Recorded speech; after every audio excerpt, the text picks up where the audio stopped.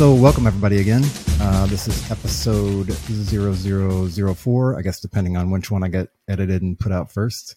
And I'm here with Luis Fernandez, talking about military transition from military to civilian life. Luis is author of 2 books, Keep on Leading and Conus Battle Drills. I've only personally read the first introductions to both books. Unfortunately, they weren't on Audible, and maybe we can fix that here in the near future. Who knows? But that's usually how I take in my books. Louis been in the Army from 2004 to 2012. He got out as a captain, and he was a infantry ranger.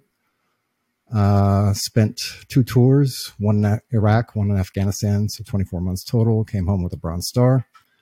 He's originally from Florida and currently lives in Arizona with his wife and his children. And with that, welcome to the show. Thank you for coming on here today. Thanks, man. You're not the first person that's mentioned the Audible thing to me. You know, I've tried recording it, and then I have you seen those memes where you're like, you hear your voice and you're like, oh, you know, so I do it. I'm like, man, it's much better when I don't say it. So, you know, I don't know.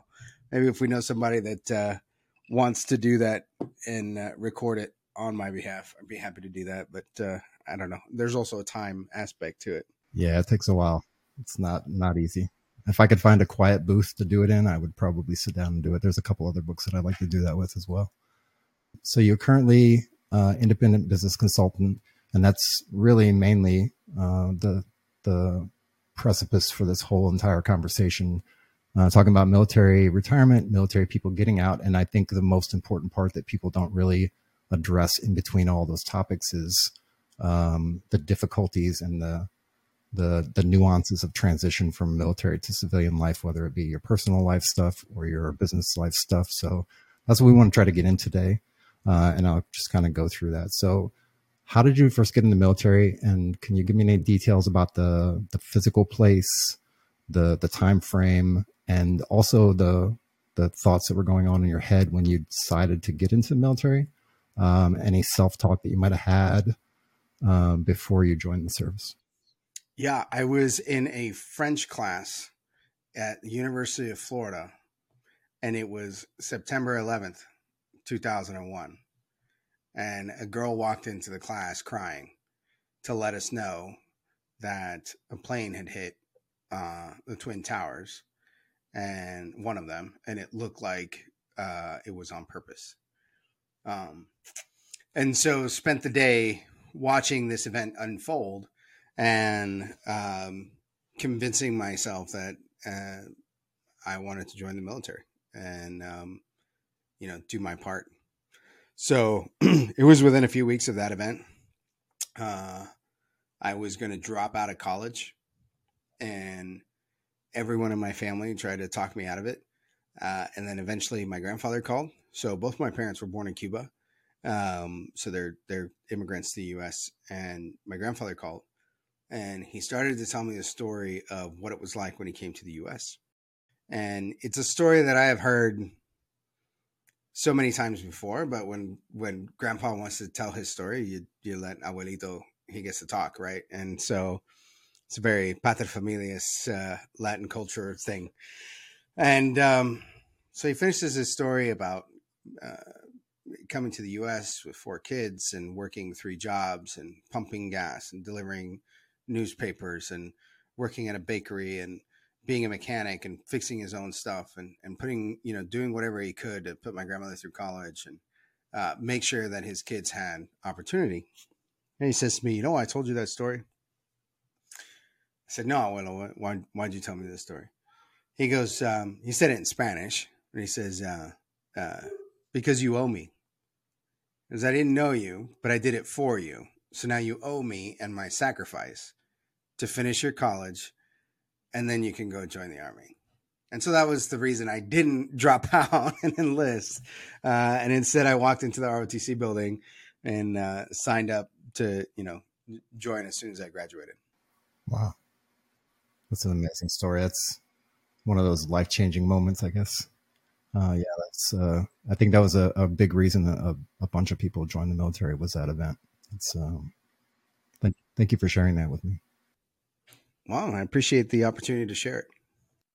So what were your expectations as far as military life? What did you have in mind when so you went through ROTC, so you got a really good taste of the military before actually getting like fully engaged in the military. But did you have any expectations coming in that maybe? Yeah, a little bit. So one of the things about the way that I did ROTC, this was 2002 to 2004.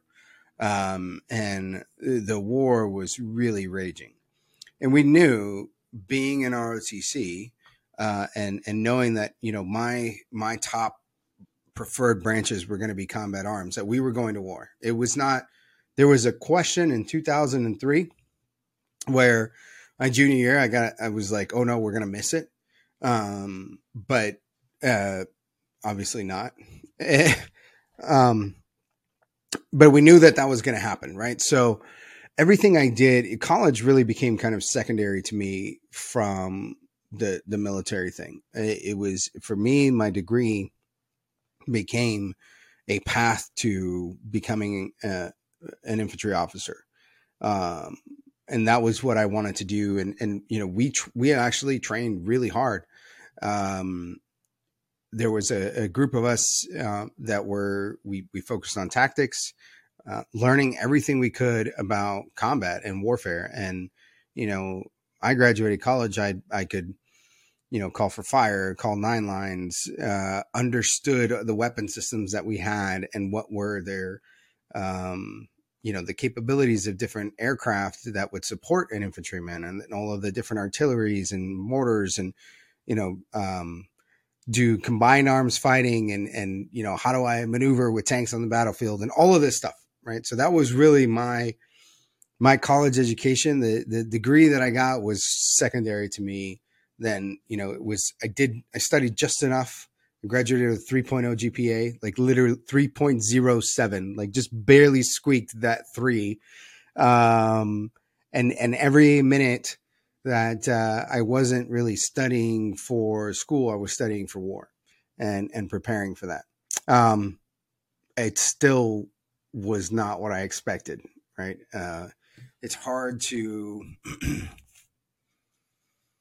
it's so surreal that, when you're in real combat and you're experiencing this level of violence that, we shouldn't need to experience as human beings, right? Like, your brain almost doesn't even know how to process it. And so to me, it felt like this surreal event that was, truly separated from reality. And, I don't know. I don't know how else to describe it, kind of like this mental state that you're in. And it was, I was, pursuing the task that I needed to do, and, following the, call for fire, move troops, and do all of the things that I knew that I was trained to do. But experientially, it felt, it certainly felt like outside of everything else we experience every day.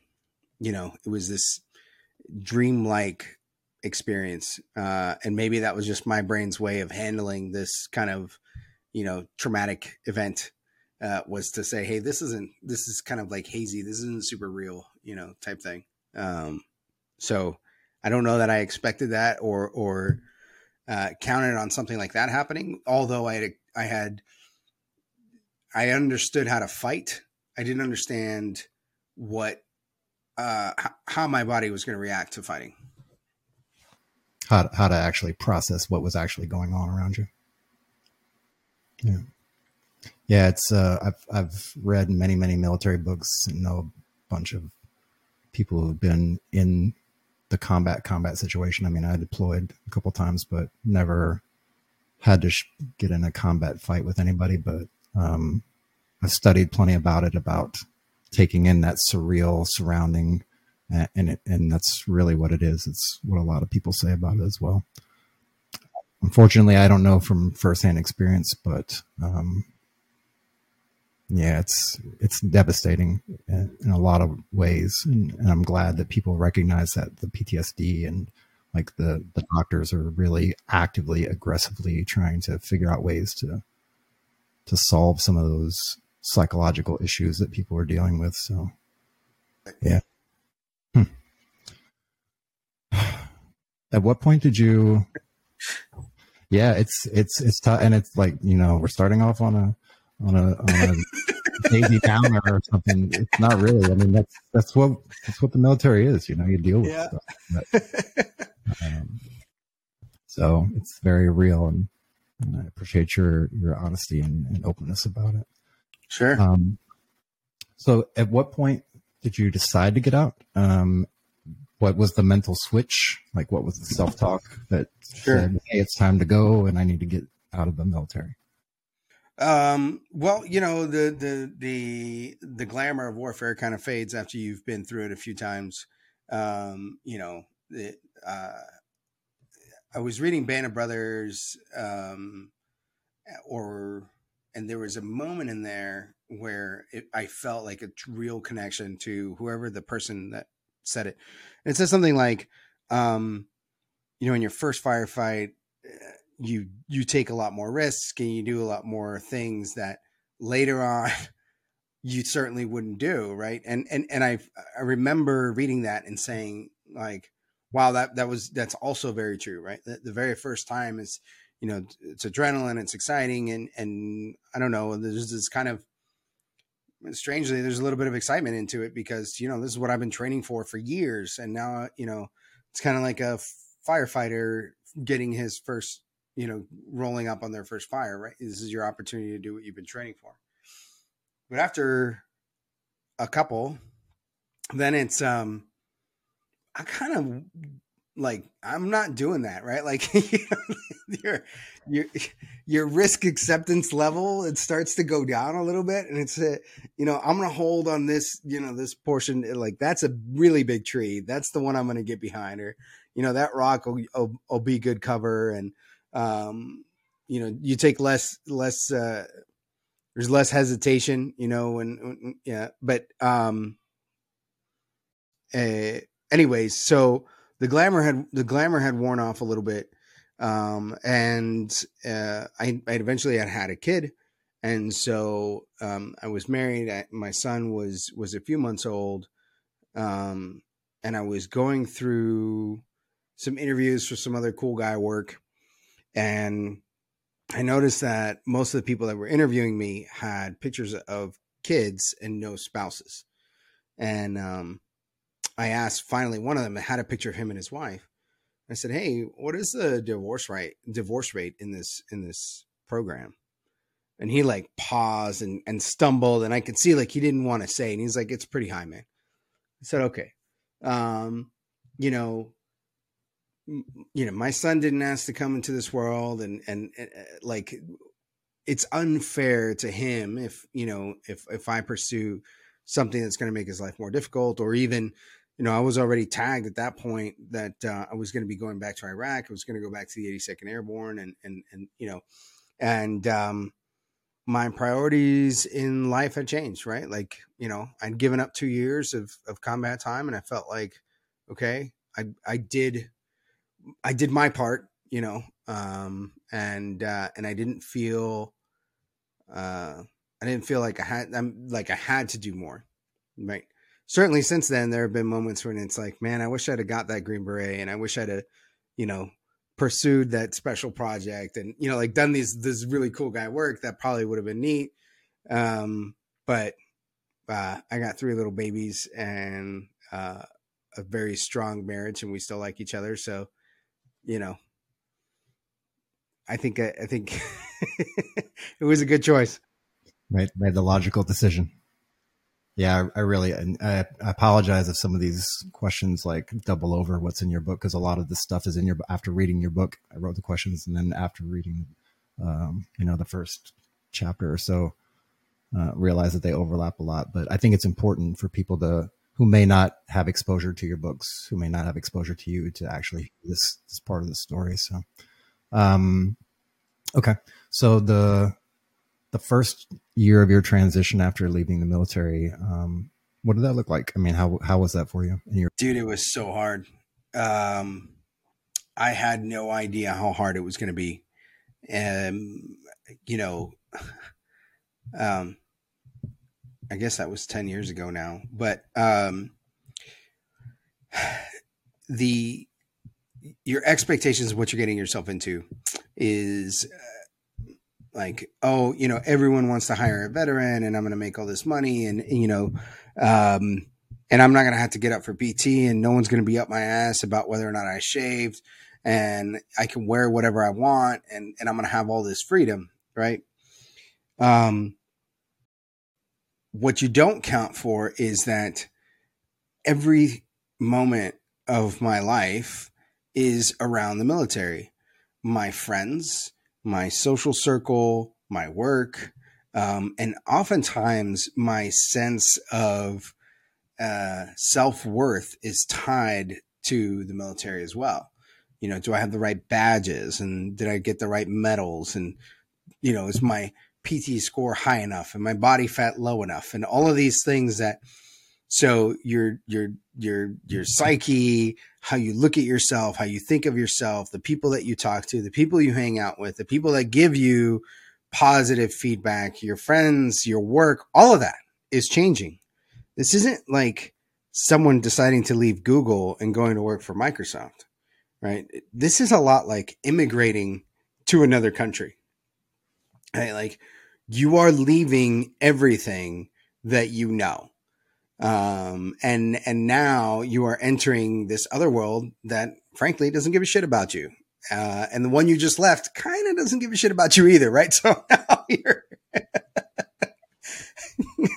so, it was hard. And I talk a little bit about this in Conus battle drills that of finding that sense of purpose, in what I did and redefining how I looked at myself and what I valued out of myself.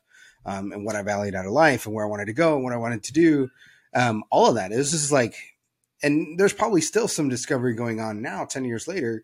But it took some time to, you know, reset from, the military life to now being a civilian and, you know, something about accountability when people are holding you accountable, as they do in the military, that it's sort of in a weird, sadistic way.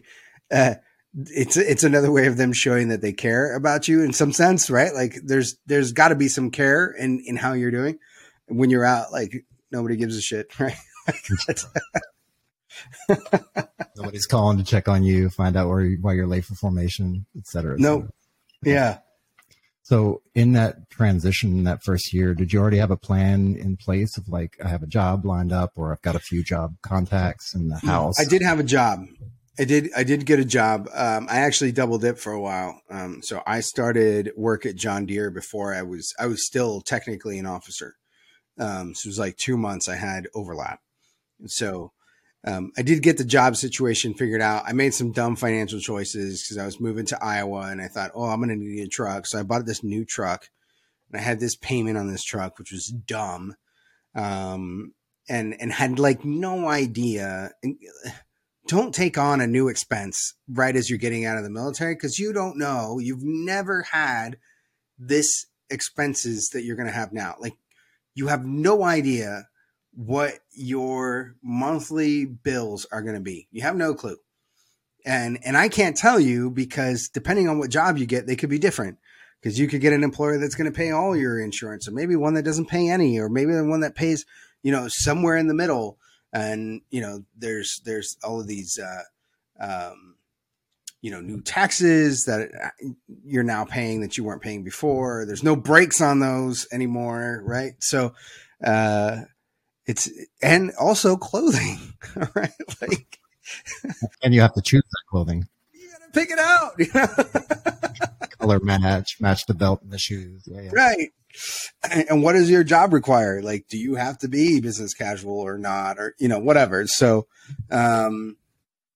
there's a lot. So don't take on like, you know, I wouldn't recommend buying a house in your first, you know, unless you know that you're never going to leave that location. But, you know, I wouldn't buy a house.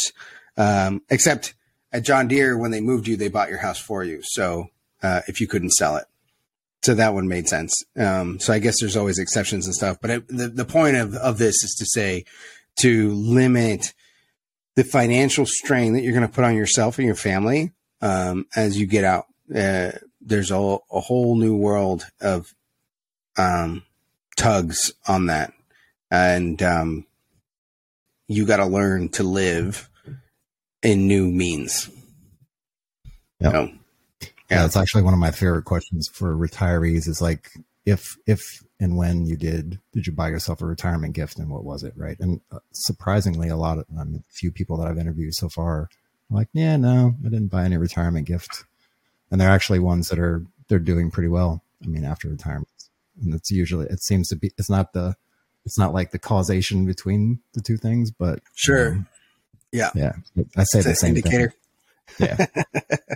Yeah. You bought a 3,000 square foot house for your retirement gift, but now you've got $2,500 in mortgage bills and utilities and all kinds of crap that you got to pay for. And your retirement check's only half of what you made from the military. Exactly. Minus per diem, minus COLA, minus. Yep. Okay. So from the point where you left the military to the point you're at now, was there any kind of noticeable progression or sequence that led you there to where you're at right now? And if so, could you describe that sequence? I don't know that there was any like specific, I don't know that it's anything anybody else could follow or should follow necessarily. I have been willing to try new things and take new risks and open up possibilities. And like we talked about, redefining what I value, what I have learned about myself. And so, in the beginning, I thought I wanted stability. So I looked for a large organization similar to the military that had a similar hierarchical structure and a lot of veterans inside of it. And, moving from the Army to John Deere, at least work-wise, wasn't a big shift in the culture of the area, right? I fit in pretty well there.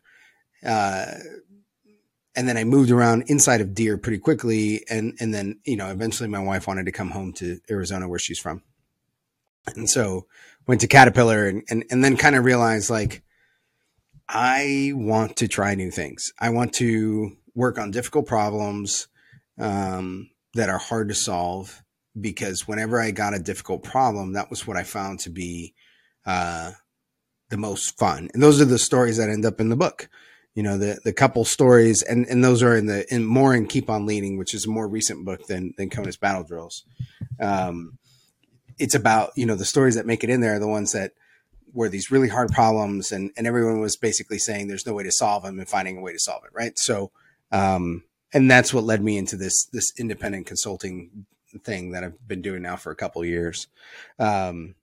Speaking of, by the way, Conus Battle Drills, for me, one, it was a little bit like therapy, being able to split everything out. But at the same time, I will say it's not written for everyone.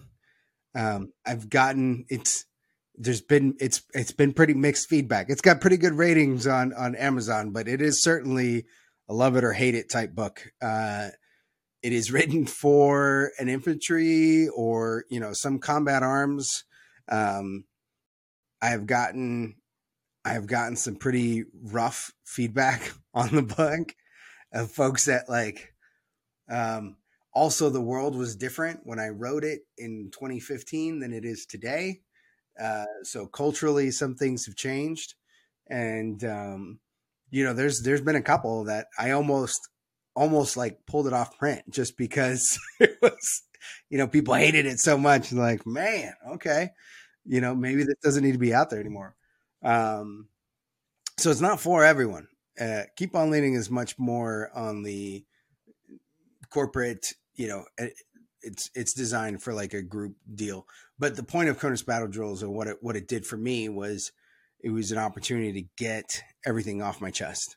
And that writing had a utility to it in helping me, get through whatever the things I was getting through. And I've gone back and read it a couple times or once, a couple years ago. And I was like, man, that dude was angry. Like I was an angry boy when I wrote that book in 2015. But yeah. Well, yeah, I mean, you had a lot of stuff going on in your life, and you saw firsthand the transition, and also on top of that, maybe getting some of that stuff out of your system that happened while you were in uniform, while you were in combat situations. So yeah, I mean, that's really the only reason to write a book, is if you have it so ingrained in your head and it keeps you up at night. Like that's an indicator, like, hey, maybe you should write this down. At least if not a book, blog post, write something, write yourself a notebook, do something, but get it out. It's almost like your brain gives you permission when you do that to forget it and let it go. Absolutely. Right. It wants to hold on to it as long as you haven't written it down. Right. Yeah. Yeah, I'm in that process right now of writing stuff, and it's actually surprising because I engage with it every day, so it doesn't feel like a chore, and I think that makes it all the more okay for me to do it, and hopefully it goes into something. We'll see what happens. Okay, cool. So, if and when, what was one of the biggest failure moments you've experienced after leaving the military, and how did you process the stumbling point? Maybe some context of the time and place. It's hard for me to, just the way that I approach things. It's hard for me to focus or to remember a failure. I don't generally frame things in success or failure. I know it sounds like really, what is the word I'm looking for? Cheesy. It sounds real cheesy. We're like, ooh, I don't see failure, right? Like there are times that I have failed a class in college. That was a failure. And I didn't make it through selection. That was a failure. In my defense, I got injured, but whatever. I mean, I still didn't make it, right?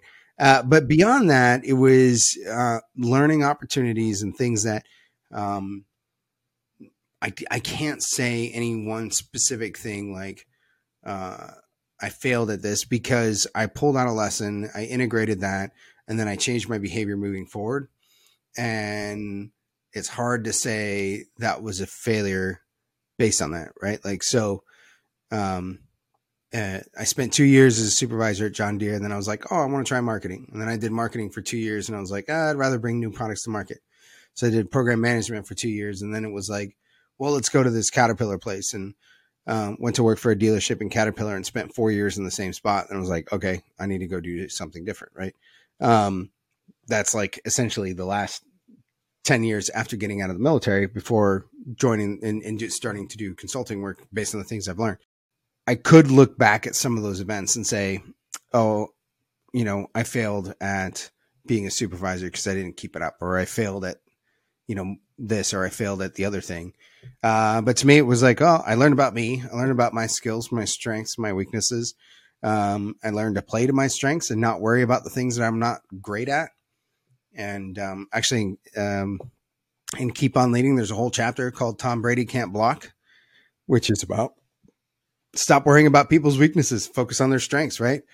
Imagine if you spent time and money trying to get Tom Brady to work on his weaknesses, like managers often want people to do. Like, why? Why would you take, now you're talking about possibly one of the greatest players of all time, and he's really terrible at this one thing. So we just don't have him do that one thing, right? Like, we just have him do the things he's really great at. And so I try to like internalize that same outlook about myself and say, what am I really good at? And I want to focus on doing those things that I'm good at, and not worry so much about this, binary success versus failure model. So that is like the longest non-answer that I could possibly give you. It actually brings up a great point and an additional question. So do you think that, I mean, is that part of your DNA by the way you were brought up, or do you think you learned that tool set through the military, through maybe Ranger training or something like that? Ooh, I don't know. That's interesting. I have never I don't know where or when that came up. I don't know. I was an only child, so that might have something to do with it. My parents always say how awesome I was, so that might have an effect. uh, Ranger School certainly does that to you too, because you fail your way through that course basically. Just suck all the way through it. Warrant Officer School was the same for me. I mean, it's not as tough as Ranger School by any means, but yeah, I feel like it's a trait that you have to actively try to learn it. I don't think it comes natural to a lot of people, and I guess it depends on your environment that you were raised in, and of course, like positive reinforcement and the nurture and the nature. But I'm not sure where I learned this, but it's certainly, I tell this to my kids anytime I hear them say anything negative about themselves. I tell it to my students. I teach a class at the university. I tell it to my coworkers. Whenever I hear someone do this, whenever I hear someone talk poorly about themselves or degrade themselves in any way, I mention to them that you need to guard the thoughts you have about yourself and the things you say about yourself, because you are listening to yourself, right? And so you speak those things into reality. Oh, I'm really not good at computers, right? Okay, you're not gonna be. With that attitude, you are 100% never gonna be good at computers, right? Like, I'm trying to teach you something. Oh, I'm just not good at Excel, right? Like, you're making that a reality because you're saying that, right? I'm not smarter than you, and I know how to do it, right? So let's figure this out together. But don't talk, have that positive thought about yourself, especially if you're a man, because we do not receive compliments. No. People do not tell you good things about you. And when we do, we don't know how to take those compliments. we freeze. We're like deer in headlights when somebody gives us a compliment. It comes so far out of left field. You're just like, what the? So everyone else is going to tell you what a piece of shit you are. You don't need to tell yourself that too. You need to be telling yourself the opposite. So you can train your mind to do that. And then your behaviors and your actions and your performance will reflect that inner conversation that you have about yourself. So be very guarded about what you say about yourself in your head or out loud. No, yeah, I totally agree. It's one of the, I feel like that's one of those tipping points in anybody's life, that once they get past that degrading self-talk, and not to go delusional to the complete opposite side of the spectrum. Yeah. Don't become a narcissist. Sometimes you may need a little bit. So good at sharpening pencils.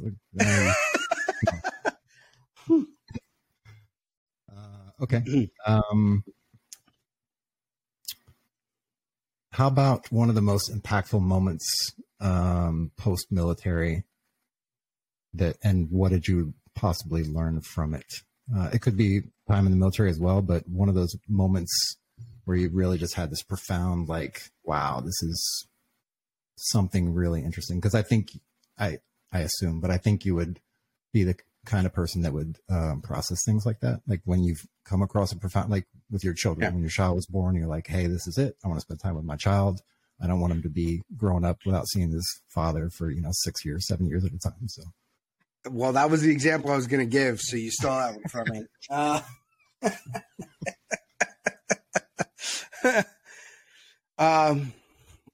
So I think there's been a few moments working in business. So I had an opportunity to work for a Fortune 100. I've worked for medium-sized business. I've helped small business and kind of seen a lot of things in different ways. There's been understanding of how these organizations make money. That was something that I genuinely did not. I thought I understood it, but I understood it in a theoretical framework, in the reality, right? And being exposed to the effects of, kind of lean manufacturing and different processes and schools of thought and approaches and just how intricate things are. You know, I worked in a factory where we brought in bare steel on one end and we shipped out machines on the other, right? And getting to see that steel go from flat to bend, you know, or flat to cut, cut to bend, bend to weld, weld to assemble, assemble to paint, paint to pack out to shipping, right? Like this whole like process of how we create goods and services, and then understanding the marketing piece and what drives our decisions, and how do we get people, how do we convince people, and using emotion and logic at the same time to kind of drive people towards buying decisions. And just today in class, we had a discussion. One of the students was talking about student discounts, and we had a discussion about why did companies do that? And their framework was, well, we don't have a lot of money. And you know, their thought process was around, you know, looking internally and saying, these are my buying reasons, so that must be their selling reasons. And I finally told them and said, every reason you've given is a reason to help you. And I'm just going to tell you, the companies don't want to help you. They want to make money. So under that framework, what do you think is the reason why they would offer student discounts? And one of them finally clicked, and he said, well, you told us once before that the easiest people to sell to are people that have already bought from you. And I said, exactly. And you're in your early 20s. Every one of you here is under 23 years old. So if I get you to buy my product at 22, I've got a customer for 40 years. Yep. Right. And so that sort of thinking about the economy and how things work and the true cost of labor and doing estimates of, you know, how much it's going to cost me to develop this new product and to staff it and run it and all of these things. It actually ignited a new passion for me. Right. And it gave me this new place of saying, this is really cool, to solve these very difficult problems of bringing something to market. And now, you know, post pandemic world where our supply chain has been massively disrupted, and it probably has a backlog that will exist for 1 to 2 more years before we've cleared it. Right. Like, and watching how do we adjust to this, right? So I don't know that it's been one moment, but maybe a series of things that have really ignited this love for me for the marketplace, and what happens in the market. And maybe in a lot of ways, the same way that I studied warfare, now I'm studying, you know, producing goods, and finding a similar passion inside of that. Yeah. I mean, studying an economy, really, if you step back from it, you're basically studying the economy from A to Z. It's fascinating. Yeah. It's stuff that they don't teach you in school, really, not in regular school anyway, maybe at college. But even then you have a professor who is either knows it from experience or knows it from reading a book, right? Right. Experience always. Exactly. Yeah. Yep. That's awesome. I might actually see if I can sign up for that class. Or at least sit in. I'm going to do a Steve Jobs and just sit in the class and I'm actually enroll. Did you ever get a chance to travel Space A while you were on active duty? No, but I did travel Space A when I was a kid. Oh, really? So my dad was in the Navy. He's a retired naval officer. And we lived in Rota and Naples, and we traveled Space A back to the U.S. whenever we could. Back to Jacksonville, huh? What's that? Was it still the rotator between Jacksonville and Naples? And Rota? Yeah. And it was terrible. I've been on it a couple of times. Yeah. I think I was a young kid, but I think we took a flight. It was like a hopper or whatever from Naples to Rota. And it was like, I think it was a C-130. I don't know. It was, you know, the strap seats. Again, I was 12, 13 years old. So I don't remember it exactly, you know, I just remember being like, this is not a commercial aircraft. So your experience was it sucked. Yeah. And then you joined the military years later and got to spend more time on the C-130 jumping out of them. Yeah, exactly. Yeah. Many more takeoffs than landings. In my, we actually had a kid that when we were going to Afghanistan, was really nervous in the plane. And everyone's like, what are you nervous about? He's like, I've never landed in a plane before. he had taken like 12 flights and he had never landed in a plane. That's amazing. So yeah, that was his first landing was in Shannon, Ireland. Wow. Oh, that's the perfect place to get your first landing. I'm sure that was right. Wow. Okay. How do you feel about mentors in business? Do you think they're important? Have you had any past mentors or present mentors who really made an impact on your life, good or bad? Yeah, absolutely. Somebody told me this way young age, and I don't remember who it was, 18 or 19. I took it to heart and started doing it immediately. And all through my life, what I have found is that maybe very few people meet are holistically someone that I would look up to. However, there is something that they're really good at that I can learn from. And that is how, I will focus my conversations with them on that thing. Right. So whatever it may be, guys that are, if they're doing a job that I want to do, or they've had a job that I want to have. Hey, how did you get into this job? What can I do? How do I make myself stand out for this position? What are some tasks that I could take on now? What is the best path? Do you know anybody that can introduce me in this world? Absolutely have had it. Continue to pursue it, even in now in my consulting world. I'm looking at guys that are making almost absurd levels of money doing this exact same work, and whenever I get the chance, right, it's hey, let's go have lunch, you and me, right? Or walking in the hallway, and I'll ask a question about, how did you get into this? What are you looking for? How do you find your clients? How do you, that kind of stuff. And they just come to expect it after a while. And people like that. People like to give advice. We don't like to get it so much, but they love to give it. And they're happy to make introductions. And it's funny. I recently made when I got into consulting, I talked to a guy who I knew was in it, that we knew each other from before. And I've now made a referral for him to get a job consulting with me on this other company. Right. So it's come full circle where, in the beginning was like, hey man, how do I get a job? He's like, here's where you can go. And then I got it. And then they're like, hey, do you know anybody that can do this kind of work? And I'm like, actually, yeah, I do, so absolutely recommended. Can't recommend it enough. It is certainly something that everyone should try and pursue and do in their life.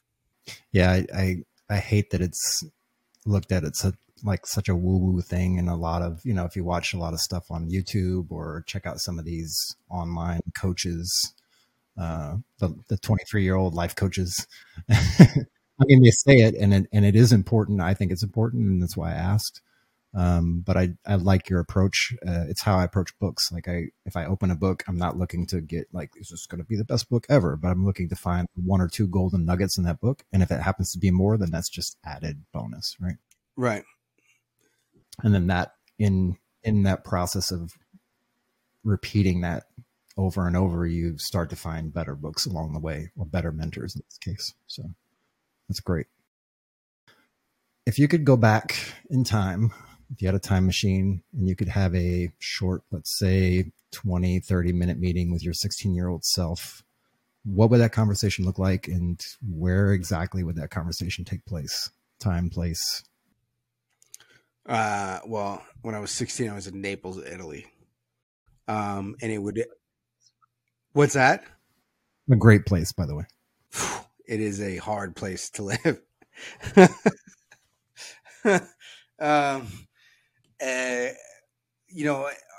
The one thing I can think of is I want to give myself investment advice, right? That probably stems from the fact that I've, there's 5 people in my family that I have to feed, and we come with costs to do anything. So probably making money's on the top of my mind right now in life. And also, continue to value relationships, and pursue that and set that as your, but I don't know. The thing about that question oftentimes is that it stems around like, what are the things you wish you could change? And I don't really want to change anything, because if I did, then I wouldn't be where I am today. Right. I wouldn't have the things that I have today. And, that's not a sacrifice I'd want to make. Right. Like, I don't know that I'd want to live a life without my 3 babies, so whatever. I made some mistakes, but if I tell that kid not to make those mistakes, then I don't end up where I am. Yeah, that's absolutely correct. I mean, the reason why I asked that question, and specifically 16 years old, it's like that time frame where you're very, very, you're on the cusp of becoming an adult. You're coming out of the childhood stage, and you're so very malleable, almost as malleable, I would say, as the time when you're like 0 to 2 years old, right? You're taking in all this information, and you're thinking actively about the future, about being an adult, going to college, having a job, having a wife and kids. Like, those kind of thoughts start to enter your mind around that age, 16, 17. So it's a really transitional age. And sometimes you can get really bad information at that age, which will then steer you down some stupid path and put you through a lot of pain and suffering, right? Or you could get good advice from a good coach or a mentor or a teacher or somebody that could really change your life and set it off in a direction that you never thought was possible. Yeah. Yeah. So I probably wouldn't be a good mentor to a 16-year-old then. Have integrity in everything you do. Absolutely. And I actually got that lesson as a kid. So, kind of a neat story. And that, I think it's in both books. I lied to my dad one time, and I was younger than 16. I think I was like 11 or 12.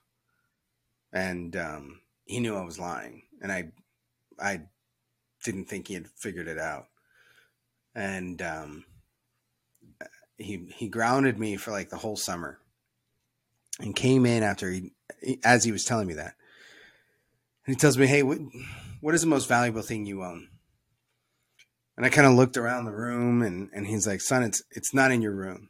And he goes, "It's your principles." And I kind of, and he goes, "Look, men can take your property. They can take your freedom. They can take your family. They can even take your life. But the one thing that only belongs to you, and it's only up to you to give away, are your principles. No one can ever steal that from you. So don't ever give them away." And that was his response to me lying to him. So that one stuck with me. And it was a valuable lesson, and certainly one that I'm going to try to impart on my own children. It's a good guide, good barometer to be on that side. Pardon me for asking, and please, I apologize if it's intrusive, but is your father still around? Is he still alive? He is. Wow. Yep. He is. He might be a good one to talk to. He is currently, he's at Fort Hood. He's the director of, he's a psychologist. And so he's a psychologist at Fort Hood, the director of something there. I don't know exactly what. But he just arrived. Now. What's that? I said that makes total sense now to what he told you back then. Yeah. Well, a Cuban refugee and a psychologist, so it kind of put those two together. Yeah, it's a very, very stoic way of responding. He reached about 2,000 years back and pulled it out at the right moment. It's awesome. We went to Thermopylae, by the way, and walked that battlefield, which is very different today than it was when they fought the Persians there. But that was a staple in our home. The Athenian and the Spartan warrior trope. We had lots of memorabilia and visited that area often. So That's awesome. it makes sense that you would make that association.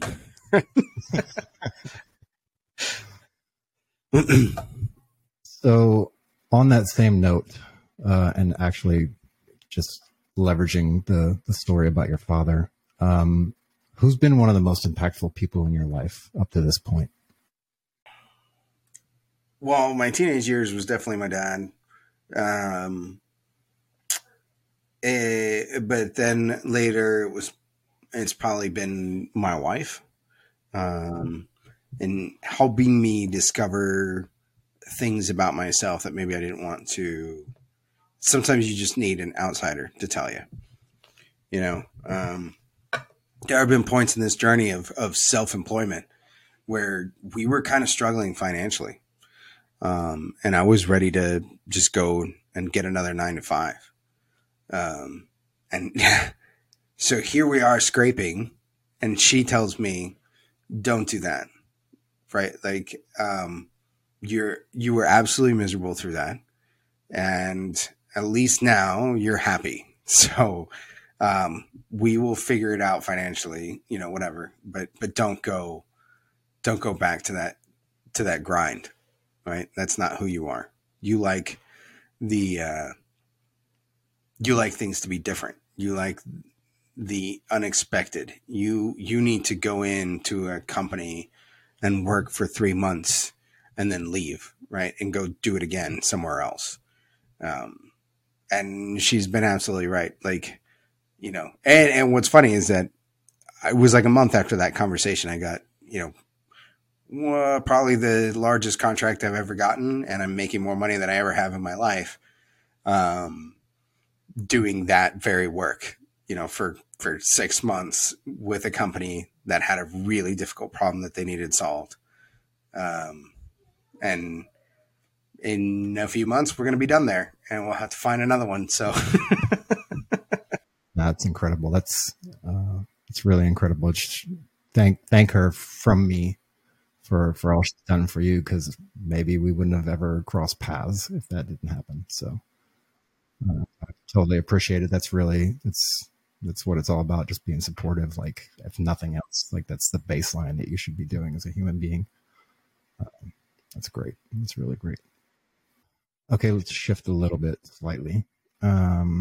If you were to give a short commencement speech to a room full of transitioning military members, usually it's college kids, but we're going to do military members because that's what we're all about. And assuming you only have 20 minutes to talk, what would you say to them? What would the topic or the thesis be for that talk? I think a lot of that would do with some of the conversation we've already had, right? About letting them know about the challenges they're going to face, and that it's going to be hard, and that it's going to be lonely, and that you're giving up and you're leaving more than just a job.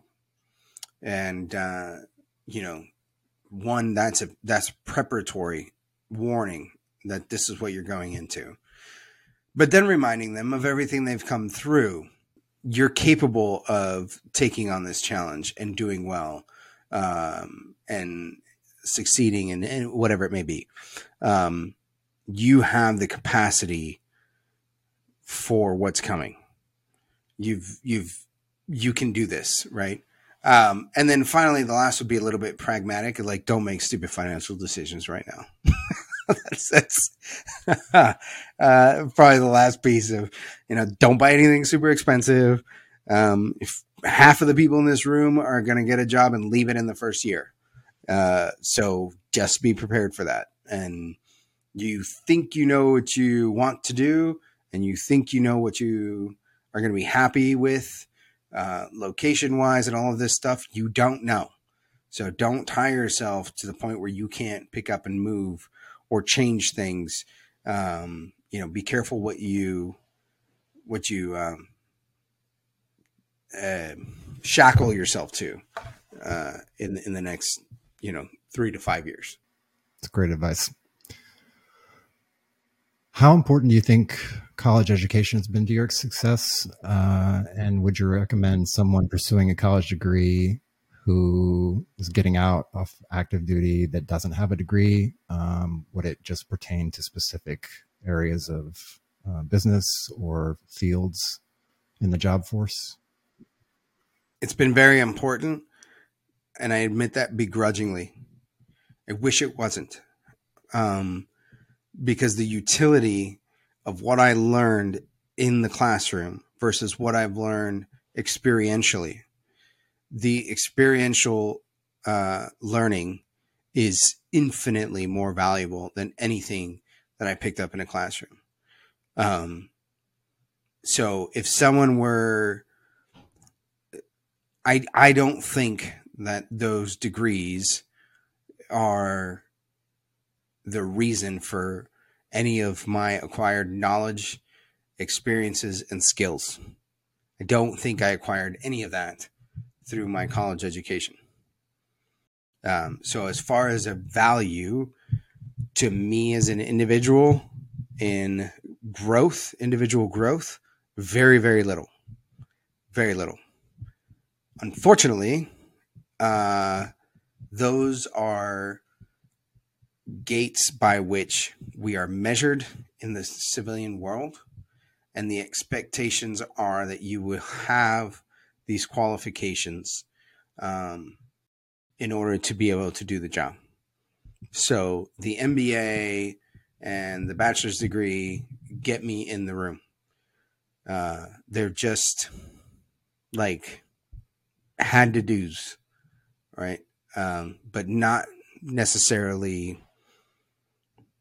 The way you phrase your question, I feel like I have to how instrumental were they? Well, it made me more competitive, and it got me in the room, and it let me interview for positions. I didn't have any major life-changing takeaways and learnings and things that I picked up during those experiences, getting those degrees, that I turned around and used on a daily basis. There might be some. Let me give it a little bit more credit. Some of the history stuff I may have picked up, and maybe a little bit of financial accounting and things like that, which kind of these sort of high level principles. But would I recommend it? If you are interested in a long-term career in the corporate world of leadership, yeah, you kind of need to do it. And it sucks, and it's dumb, and it shouldn't be a requirement, because you know more without having had, like, you're not going to learn anything new getting a degree, but it's just one of those requirements that you have to do and you have to have. So sorry.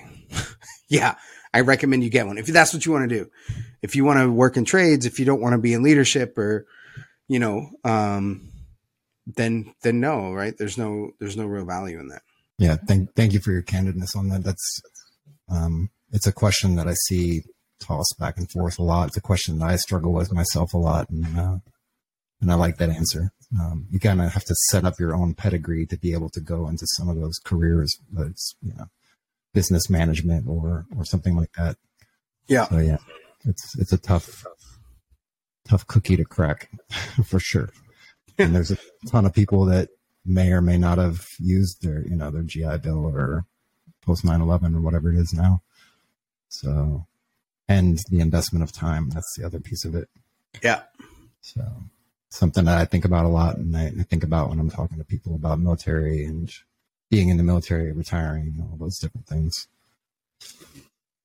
If you could make one post on LinkedIn that for sure would be reaching millions of people, let's just call it 5 million people across the globe, and you only had 2 to 3 sentences to do that post, what would that post say?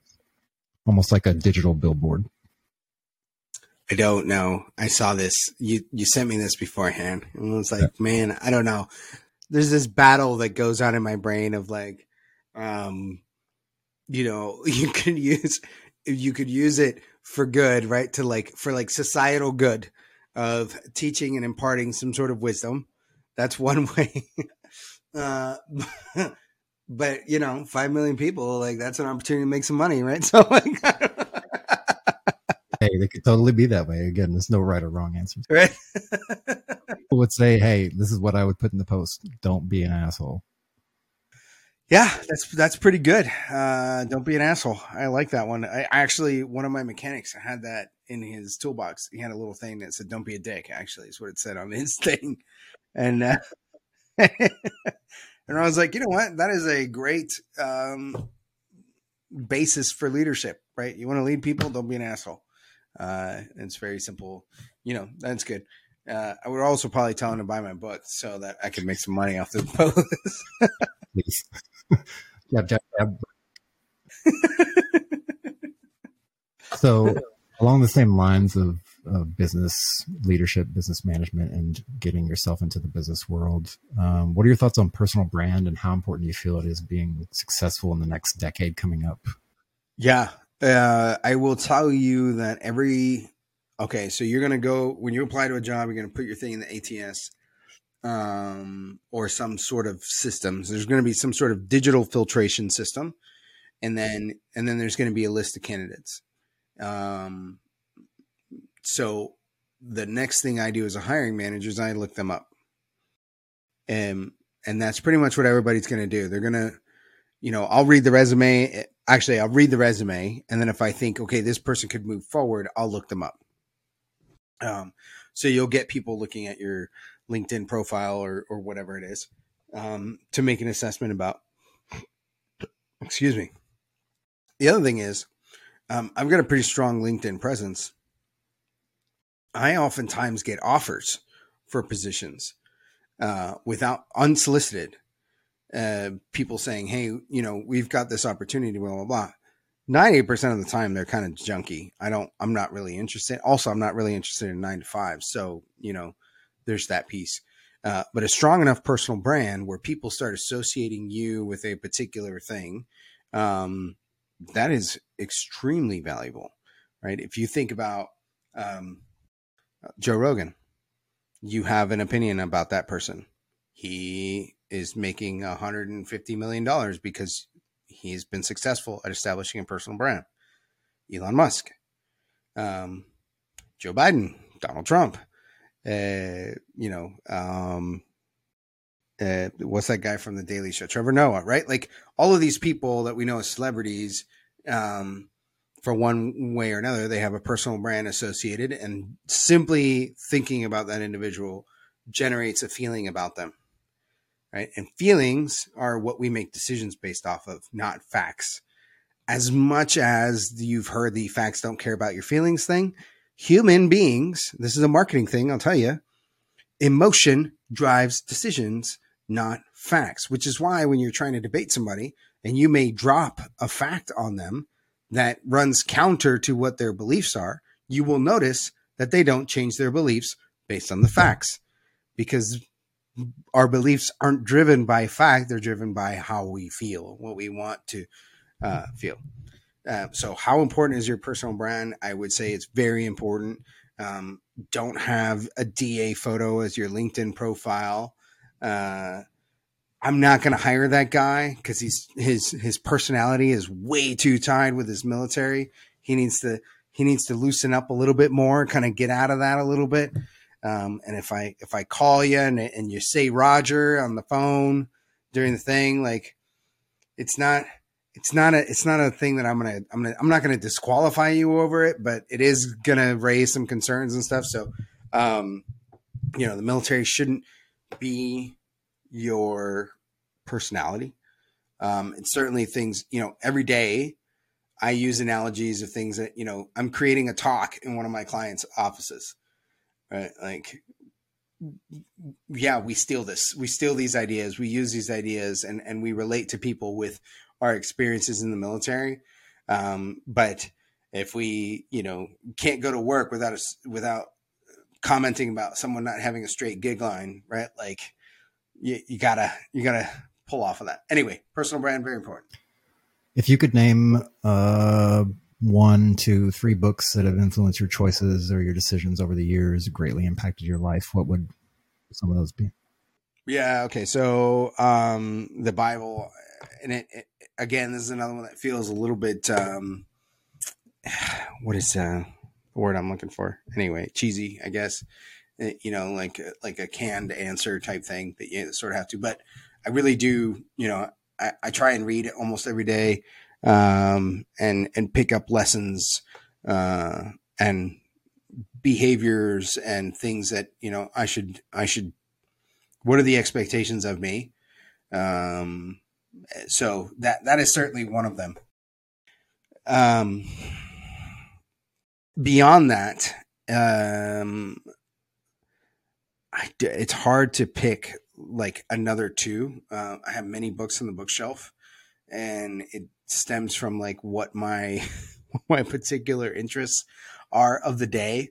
Am I trying to learn about business? Am I trying to learn about selling? Am I trying to learn about branding, marketing, social media usage, or whatever? And taking these little bits and pieces from each one. I think Jocko Willick's Extreme Ownership was also really good. But what's interesting about it is that what it also did was it motivated me to write my own leadership book. Right. So, I used it as a tool to train other leaders, and then realized that there were some things that were lacking in this particular book that I could use, or that I could change in my own story to do that. And it's funny that I hear a lot of people when they pick up Keep On Leading, they'll send me a message and be like, in the beginning, it felt a lot like Extreme Ownership. And it's like, well, that it sort of was the motivation for writing the book. So begrudgingly, I guess in this case, I have to give Jocko credit, for making me want to write a book, through his own writings. I don't know. I can't think of a third one right now. I'm drawing a blank. Let me pivot real quick. In your reading of the Bible, and probably your whole life, I would imagine, what are a couple verses that really give you that kind of North Star, that guiding principle? Yeah. Well, so one that's interesting for me is 1 Peter 3:15, which is, so I haven't my whole life been a biblical guy. So I kind of grew up very much in an atheist, a soft atheist household. We didn't go to church. We didn't really talk a lot about God. And I kind of reached the conclusion about faith on my own through what's called apologetics. And 1 Peter 3:15 is, the verse says, always be prepared to give a defense for what you believe, for the hope that is within you, and do so with gentleness and kindness and respect, or something along those lines. So it's an apologetic. The word that Peter uses for defense is apologia, which means to defend. And apologetics for me is really how I have grown in my faith. For a lot of people, that's not the case. That, it's experiential. It's, they faith through feeling kind of thing. For me, it's been the evidence that has driven me towards leaning in closer to God. And so, that is the evidentiary verse on that. And then, you've got 1 Corinthians 15, which is the, Paul, he recites the sort of the creed, the early creed. So I give to you what's given to me. And it's kind of like the Christian faith in a few lines, where Paul is giving us like, this is the deal. This is how this goes down. Isaiah 53, it's another apologetic piece, written a few thousand years before Christ, which I think is kind of cool. Everyone says John 3:16. You've heard that one before. The book of James, almost in its entirety, is like the whole thing is almost highlighted in my Bible. Matthew 28, another one, which is, go and make disciples. I don't know. There's a few others. That's great.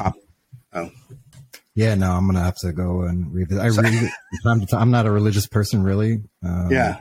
I grew up kind of on my own, figuring out religion. Yeah. But I do read it from time to time. So I'll definitely look those up and also post them in the notes. That's really good. Thank you. Yeah. Do you have a favorite? Well, let me ask this first. Do you have a pet? I do have a pet. Okay. Yeah. For the first time. It's a dog. A dog. What kind of dog? He's a Labradoodle and a hound. He's a mutt.